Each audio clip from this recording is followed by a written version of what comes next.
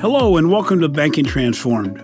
I'm your host, Jim Marous, founder and CEO of the Digital Banking Report and co-publisher of the Financial Brand.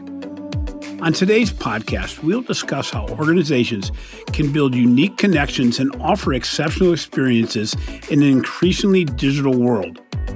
One of the few brand differentiators available today is to build memorable and repeatable experiences in an increasingly distractible and time-starved world. Unlike in the past, when many of these experiences could be built in a one-to-one tactile world, digital delivery changes the game. I'm very excited to have Jim Gilmore on the show today. Jim is the co-author, along with Joe Pine, of one of the best business books of the 20th century, The Experience Economy. This must-read book has recently been updated for the 21st century, making it even more relevant for the digital age. One of the best parts of the book, from my perspective, is the vast number of detailed case studies that provide context for the recommendations made. Today's podcast is the first in-person episode I have done since my podcast with Steve Wozniak that I did last year in Budapest. Unlike that interview, today's episode is being recorded in the Evergreen Studios in both Jim Gilmore's and my hometown of Cleveland.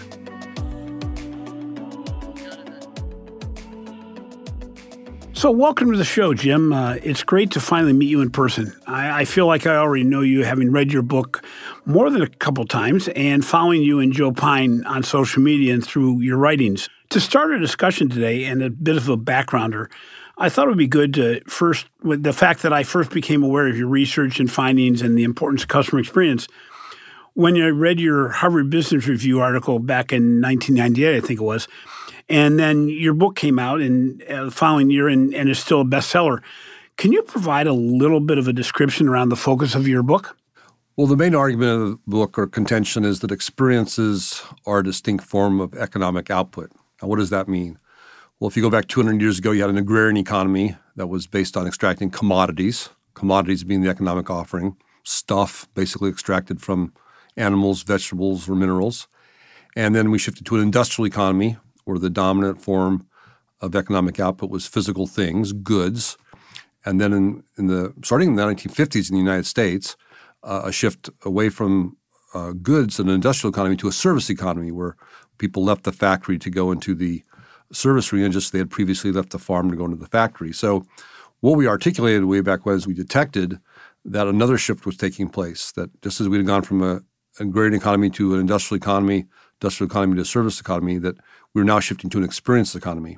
Now, other people talked about experiential value, but for us to say you could affix a price to an experience, that's not just experiential, but just like paying to go to a movie, paying to go to a sporting event, which have been along for some time, paying to go to the theater, that other industries, other businesses could similarly think about not just the events they're staging, but also to put a price tag and charge explicitly for the time people spend in places or events. And since we wrote the book, at the time we were hard-pressed to find examples, but now I can't even keep up.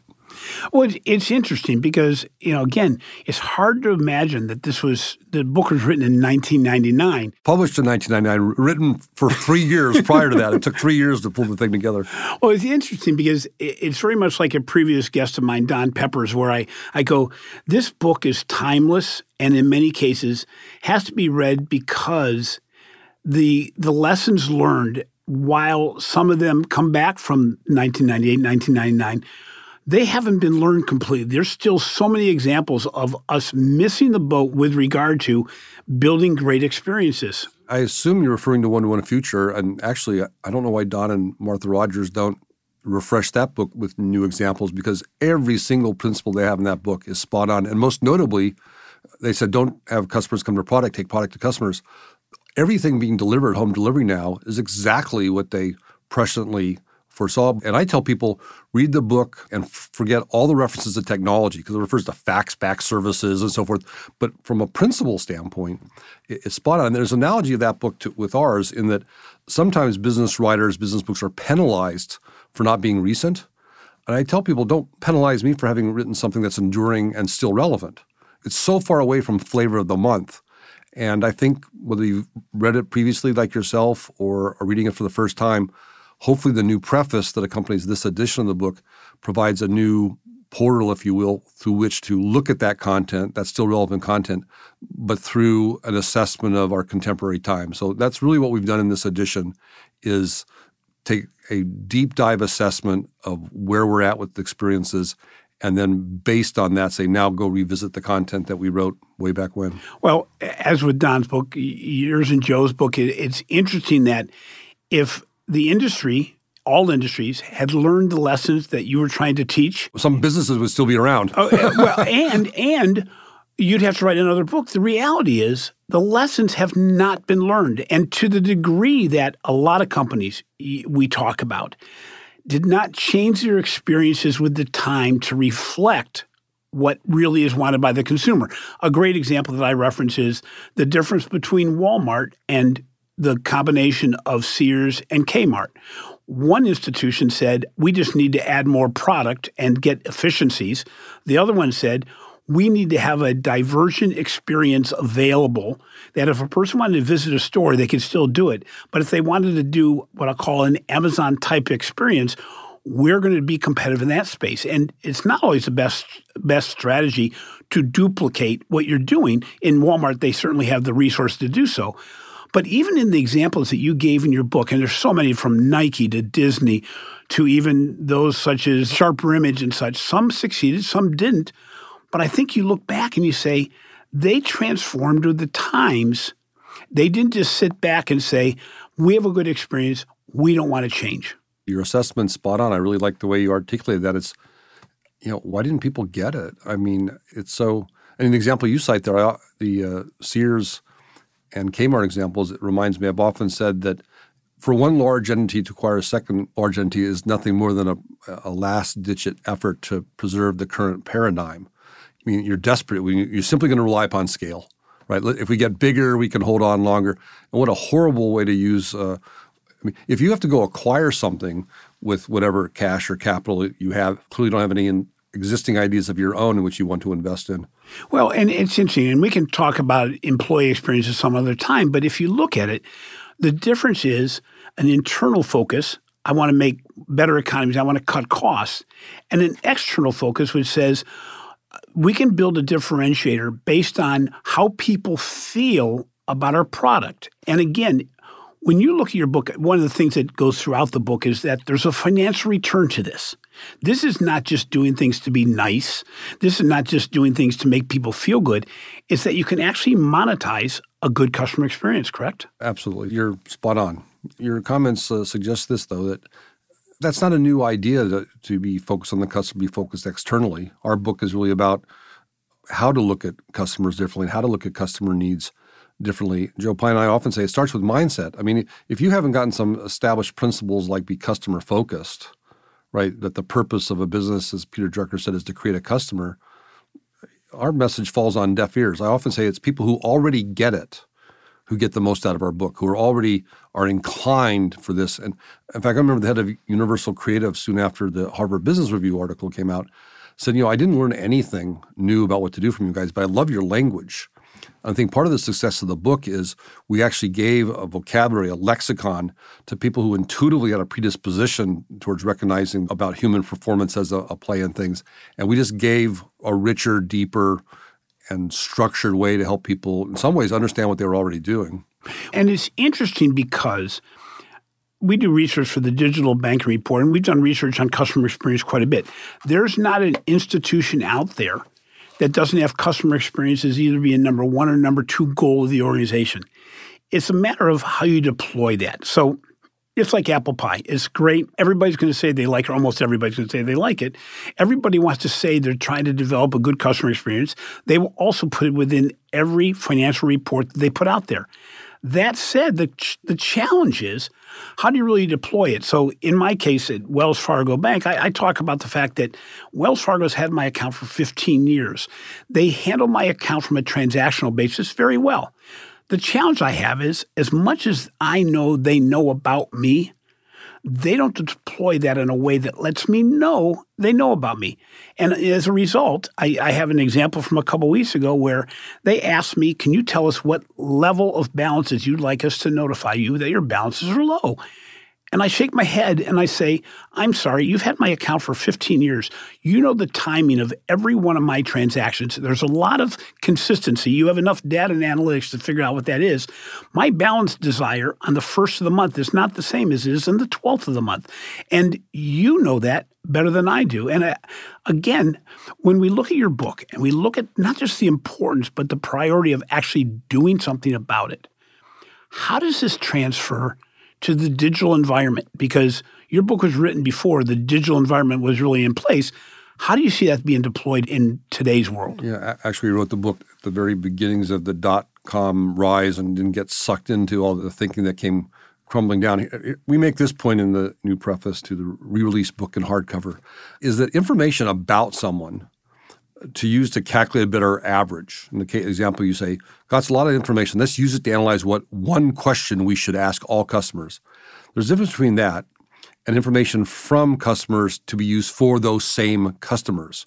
And when there's issues of privacy, which Don Peppers and Martha Rogers wrote about in their book as well, you're much more inclined to establish a relationship with some entity that's using information about you and from you for your own benefit on a one-to-one basis. But people still have this mass production mindset that in their heart of hearts they'd like to do one standard thing for everybody. Henry Ford, it says, especially in services, you talk about retail, any banking services, retail banking, it's an intangible offering, right? But you still bring a mass production mindset as if you're making a physical good, and every customer coming down the line is like a physical good coming down the Ford assembly line.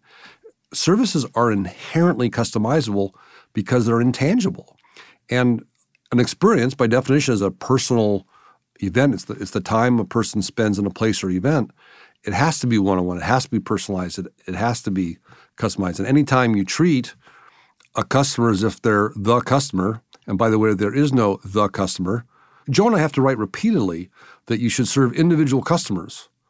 We'll recognize that's a redundancy. The only reason we have to use the adjective individual to qualify the word customer is because some customers aren't treated like individuals. They're rolled up into segments, into niches, into averages. We have the technologies today to mass customize. Because we talk about digital, one of the fundamental properties of digitization, it's essentially reduces every offering down to a 0 or a 1. I mean, theoretically. But here's the mistake people often make, and maybe one of the reasons they shy away from pursuing this. People equate customization, particularly mass customization, as doing everything for everyone. That's not the case. You go broke doing that.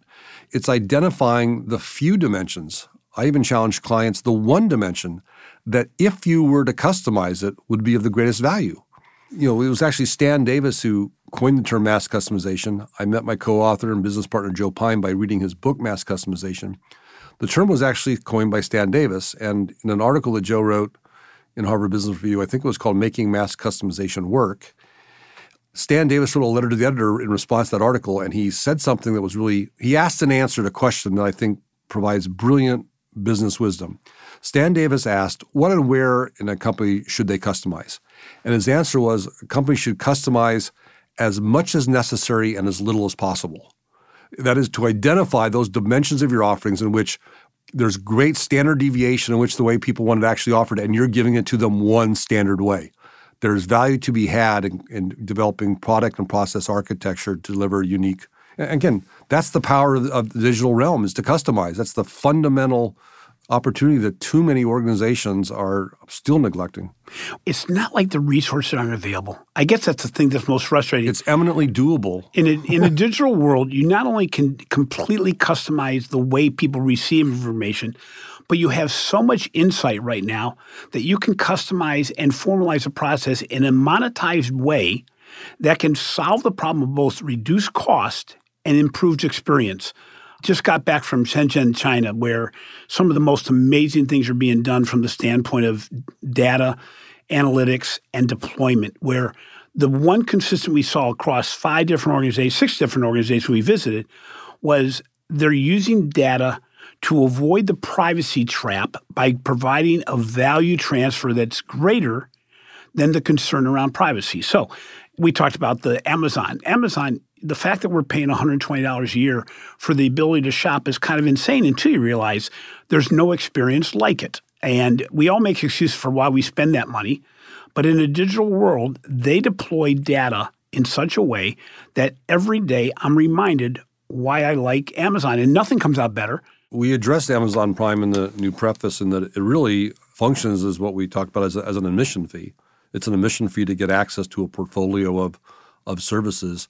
Now, there's some possibility Amazon might go down the direction of Facebook and Google, who does not charge that because Google and Facebook doesn't treat their users as customers. It's all the advertisers who are their customers. But in Amazon, if they go down that path, I think that'll be the wrong path that they will take. They've got a different relationship with people because you are explicitly paying to have that kind of relationship with them. But Amazon also has a lot of data as well, about enormous amount of data about individuals. So the key will be, what will they do with that over time? What businesses will they decide to continue to enter using that information? Well, it's interesting because it's used in one way when you return things. Like when you want to return something, they will send you the new product before you even return what you're going to return. Why? Because they don't care if you do it. Honestly, they've already done the credit analysis or the buyer's analysis to say, you know what, we're okay if you don't return it, to be honest with you, but we're going to over-deliver and say what company would give you the product without any question before you've even returned the one you want to return. We trust you. And now a word from our episode sponsor, Auriga. We're going through a very interesting time right now. Branches are being closed. Many offices that are open may have limited hours. Many services are by appointment only, and staff are working from home, and consumers are being told to cut unessential travel. This makes a very interesting time because as we move from physical to digital, it's very important to keep the human touch. So how do we humanize the digital experience? Auriga is a leading supplier of software and technical solutions for the banking and payments industry. It is also a major provider of innovative omnichannel solutions to banks and other financial institutions. Auriga solutions are founded on modern architecture that improve time to market while lowering costs, also protecting critical devices from cyber attacks and building a long-term competitive advantage. It goes without saying that banking is already in a whirlwind of change. And now that the pandemic is making more people change how they bank, it is important more than ever that we take the physical branch and make it so that we can humanize the digital experience to replicate what consumers were used to. Auriga wants to champion both the bank branch and the consumer and put the human connection back into banking through innovative, integrated omnichannel solutions. To learn more about Auriga, visit www.aurigaspa.com. That's www.aurigaspa.com. And now back to our interview. When it comes to trust, isn't trust an experience differentiator in the marketplace today? Well, I like that. I haven't thought much about trust and relationship experiences, but put it this way, that if you buy a ticket to go see some theatrical production or to go see some movie, let's say someone went to the new, Star Wars or Batman or whatever, they don't read the script ahead of time to make sure the movie is going to be okay before I go. Now, some people do read a book before they go, and they're usually disappointed with the movie if they've done that. You trust, in some ways, paying an admission fee, if you don't know what's behind it, is trusting that that the provider is going to be giving you something that you're going to value and enjoy. Unlike goods and services where you can find, you research and find out everything that's going to be, we started our own firm's business-to-business event we called Think About. We ran it for 20 years. I remember the first year when people working for us said, Jim, you have to talk to this person. He's not going to come to the event unless he knows exactly what the event's going to be, because we were so vague on what the two-day experience was going to be. And I told him, look, if you're looking for an agenda, you're exactly the kind of person we don't want. We want someone, in fact, over time, I used to call it our Raging Fan Festival, is people's like, I don't care what Pine and Gilmore do, I know I'm going to like it, right? Because we had earned the chance to, look, I'll pay the admission fee, I'll come in, and I have high probability I'm going to enjoy anything you give me. So actually, I have never thought before, thanks for the question, that an admission fee also inherently serves as a function of trust. I trust I'm going to see a good baseball game. I trust I'm going to see a good movie, a good concert, and so forth. Well, it's also, when you look at Amazon, it's why people rank Amazon very high on, we would trust them as a bank. Now, they've never been in banking, but there's something to be said for the fact that what you've built from a standpoint of experience for me gives you leeway on how I'll treat you otherwise. Another example, and we talk about movies, for me at least, I know there's not a Denzel Washington movie I wouldn't mind seeing, and when I'm in airplanes way too much, I'll immediately go to that if I haven't seen it. And the reason is because I can trust the fact that this person's going to put a performance together. Tom Hanks, some of these other actors, that you go, even if it's a bad performance, I'll probably enjoy watching them do their thing, even if the movie itself isn't bad. But when you talk about financial services, you look and say, okay, they're becoming more and more commodities as far as what they do. And the fintech firms, the technology-based financial firms that are coming out, are serving the individual experiences of certain segments of customers. How do you see organizations such as financial institutions surviving or thriving in the future when you look at the whole experience perspective? That's a good question. I think like software, information technology, I think financial institutions have to understand that to some extent their businesses run orthogonal to commodities, goods, services, experiences because they're an enabler. Financial services enables agrarian economy, enables the industrial economy, enables the service economy. So I think more than just providing services, any financial institution has to think about how doing business with them can their customers' money be leveraged to create greater wealth or have a richer life. And perhaps they should play more of an active role. I think banks could think about paying, there's different financial services, but clearly explicitly venture capitals plays that role of creating the future wealth generators. But banks perhaps could do more of that just even for individual families and individuals. In a way, sort of democratizing the kind of interaction that the wealthy gets from a venture capitalist. At Strategic Horizons, when you meet with companies and you work with them on building better experiences, what do you find as being the biggest challenges with organizations you meet with in embracing what you're selling, for lack of a better term? It starts with mindset. You have to have a champion. Somebody senior has to support it. There's a lot of people trying to do skunk work. There's a lot of people higher upper middle management that get it doing things, but ultimately they struggle. They get frustrated because if somebody from a senior level doesn't create some space, some comfort zone to pursue this, that's absolutely necessary. I also think it's the human side of things. I think when it comes to the design of environments, people are making great progress at that. Somehow we'll simultaneously make the mistake thinking the environment is the experience. No, it's just the set. It's just the place in which experiences take place. Commodities, goods, and services exist outside of people. Experiences exist inside of people. And now they have those experiences in places, physical or virtual or digital. And I think we'll get that part down. It's the human aspect, which I think also helps fuel the flight to digital thing, is so many of the human interaction experiences are so horrible that not talking to a person is an improvement. Now, I think that's a sad indictment about the experiences that we have in physical time and space. And to some extent, and my co-author and I differ a little bit on this, Joe is much more about using the digital to augment the physical and the other direction as well when it comes to like augmented reality. I'm still holding on to the promise that the physical realm is in competition with the digital. We write in the new preface that every single business today has the same number one competitor, and that's the smartphone. If you do not engage people in the moment in time and space, they can leave you instantaneously with the swipe of a screen or the tap of a screen. And I still think there's great opportunity to have relationships in physical space. Yes, digital will play a role in that, but I worry a little bit about running too quickly to that realm because time is the currency of experiences.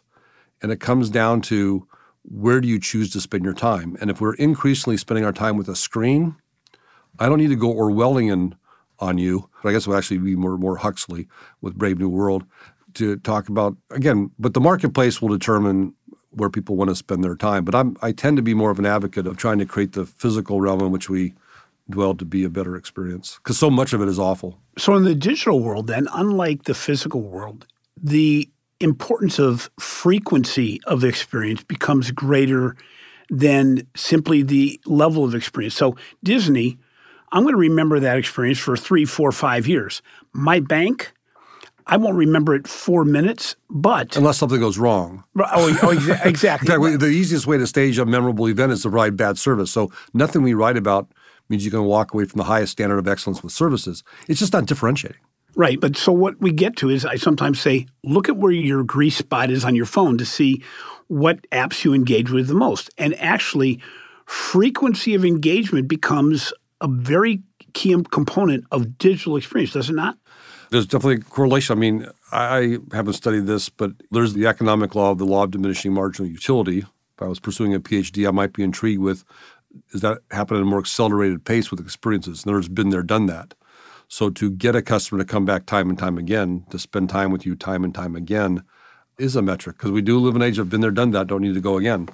In fact, people generally want to spend less time in the procurement of goods and services, while they'll simultaneously spend time and experiences that engage them. And often spending more time means more interactions, a greater frequency. Which to a degree is what Amazon's trying to do with their expansion of their marketplace on a continuous basis, is that the more ways you touch me, be it shopping at a Whole Foods or watching one of my movies or engaging with me with one of my books or shopping, it makes it so that you become more reliant on me. Now, that's also why the government has their eye on companies like Google and Amazon and saying, is it for the common good? They're becoming the digital Sears. I mean, Sears is a dinosaur. It's on its last leg, but, it won't topple over quite yet.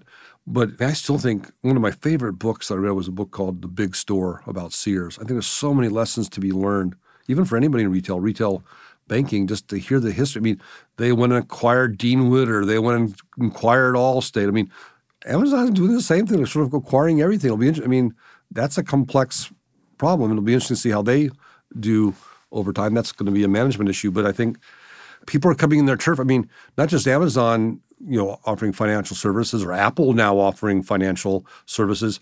I mean, just take a large segment of retail banking, which is a home mortgage. I mean, Zazzle, I think stock is like in the last 6 months up like 50% because they've now realized they have such intelligence now about the marketplace of buying and selling that they can now decide we'll go buy that home. Yeah. Yep. and then resell it ourselves. Well, that's not only a threat to realtors. Wait till they get into financing that home when they resell. Now, clearly, we got legal things about who could be a bank, but again, data becomes an ability to get into logistics. Right, so it becomes a great asset. Absolutely right. Which is why you could Amazon in their logistics process. That's why them and FedEx went head to head. Is that there's a real value to the logistics, and Uber is probably a bigger competitor to Amazon than FedEx. As we look at the future, what do you see as the future of the experience economy? To answer where it's going, let's get the trajectory right. The release of the experience economy is actually a hardcover edition of the updated edition. And in the updated edition, in the preface of that book, we outline 5 different directions where we've detected experiences have come. So why don't we do that and then see where the trajectory goes from there. So first we talk about is experiences in name only. This is happening, so you just call what you already do an experience, but change nothing in your operations. The retail banking experience, but you're still doing everything. I have a client who basically has been twice a year to do nothing more than tell me about all the new experiences you found out or caught your eye in the last year. And one time I was talking with a client, let's just show all the ridiculous ones I've seen. The deli counter experience. It's like it's a deli counter. So you have that in name only. Then you do have experiential marketing to make your marketing more experiential. Don't rely upon flat two-dimensional media, less on advertising, more on events, perfectly good application. So that's one trajectory things are going, right? To rely less and less on traditional marketing. Now, in the new preface, we talk about one of the 3 metrics we put in there is to start keeping track of your advertising to experience ratio, right? That increasingly experiences themselves, ideally revenue-generating experiences, will create demand to the point that you can rely less and less on advertising. We write a thing about how it's possible to have infinite return on investment with that investment. We can loop back to that if that intrigues you. The other aspect we talk about is there's experientializing operations, what's called customer experience management. That's where the phrase the customer experience comes in. Be careful with the phrase customer experience because sometimes that's just having a very good service. Here's a big distinction we make in the new preface. There's a difference between time well saved and time well spent, right? So a lot of customer experience is nothing more than getting customers to spend less time with you because they really don't want to. Whereas experiences people want to spend more time with. So there's also operations, which is making sure what time they do spend with you is enjoyable time and also saving time. Then, of course, is what we really care about, which is experiences as an offering, to put a price tag on those experiences. And then finally, digital experience, which is all the above, can exist in digital form. as well. One last point here. One of the ties we place between charging for an experience and experiential marketing, what we like to call marketing experiences, distinction. In other words, you can do experiential marketing and it's for free. You have some event and you hope by having the event you can sell more of your goods and services. Great. But if you have a marketing experience and you charge for it, but if you have a revenue-generating event, but you're really doing it as a means of demand creation in lieu of traditional marketing, if you can turn a profit by staging an experience, an event, you have infinite return on investment, right? Because you've made money in the demand creation process. And again, this is where we think more and more dollars, and again, retail banking can rely upon this. Can they rely less and less on their marketing budget because they shift to investment in experiences to create the kind of relationships you're talking about, including investments in retail? It's not people are like, oh, people don't want to go to the bank, less and less people go to the bank. I'm sure that's the trajectory that we're on, but that's not inevitable. One just has to conceive of different ways to get people to spend time face-to-face to discuss their financial needs. Right now, the place is designed for transactions with a little bit of design for conversation with the traditional cubicles where you go sit down with the person across the desk. That whole thing can be rethought. The interesting point is that with financial institutions, we have a whole lot of people holding on to the past. So they will make the reason why they don't make experiences better being that we want people to come to the branch, or, geez, what will happen if we make it really easy for people to open accounts, which is a few times they get to see a person? Well, that's where you have to build around the reality of what customer demand is, because unfortunately, in a digital world, or fortunately in a digital world, your competitor scope has expanded tremendously. So everybody compares their experience anywhere with the way they get it at Amazon. Eventually, everybody's going to compare their driving experience for what they get from Tesla. You're going to experience your search experience based on what you would get with Google. So that point is it's not just your own industry that is your people are making their assumptions by it's anybody, but think even more broadly than that. If time is the currency of experiences, everybody only has 24 hours a day. And any customer who's spending time in a different experience, they're not spending time with you. And any dollar spent with somebody is a dollar they're not spending with you. Any attention they give to somebody, not the attention that's given to you. And that's the construct we have for the new hardcover is that the subtitle is competing for customer time, attention, and money. So, Jim, how do people get a hold of your book? Well, we've been talking about Amazon. Obviously, you can hop on the largest online retailer, obviously. But yeah, I mean, direct from Harvard, if you want to order in bulk, Amazon initially had the book at full price, but they've come down on the price to try to sell more volume. I'm sure it's on Kindle and so forth for those who go that route. But yeah, just, any place where you normally get a book. I will say there's some other things. We had what we call a launch fest, sort of a launch party for the thing, and we had a nice gathering at the Rock and Roll Hall of Fame here in Cleveland. Yeah, I was in Budapest at that time. Yeah, I wanted to make it. Yep. Although I'm ticked at the Rock Hall for not having Dave Matthews selected. I will be here on May 2nd to protest. But despite that, they did a great venue for our event. But we streamed it live, but it's available online. I think go to strategichorizons.com, and it's a modest fee to watch that thing. And then another interesting resource for people, I think this might be particularly interesting for retail banking, is Joe and I last year with an outfit in South Dakota called 5-4 developed some video-based training for frontline.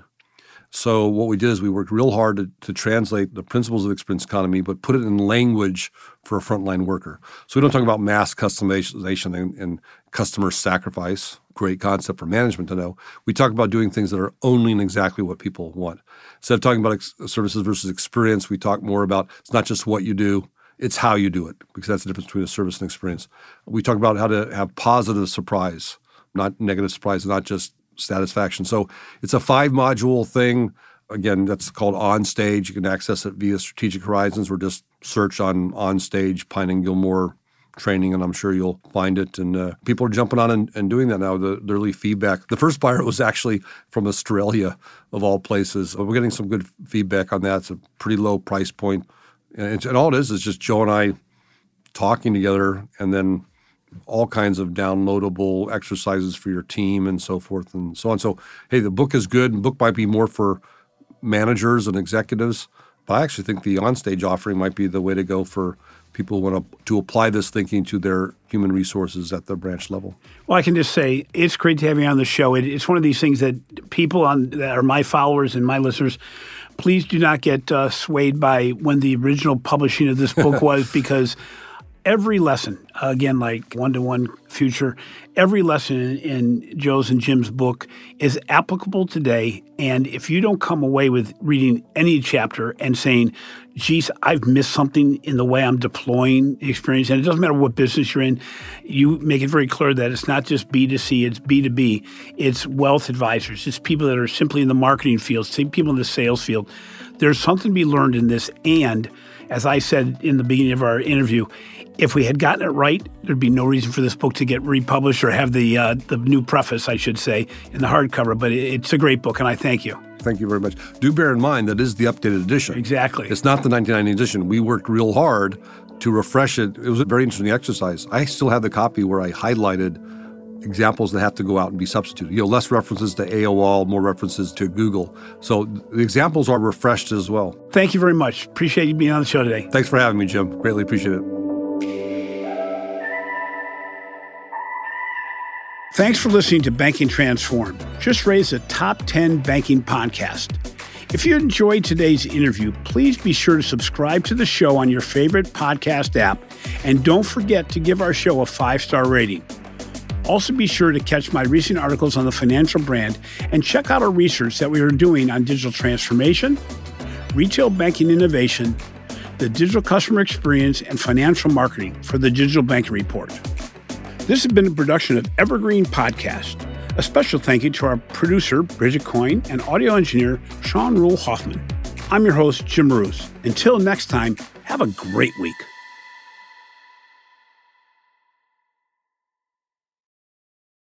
You've got questions, we've got answers.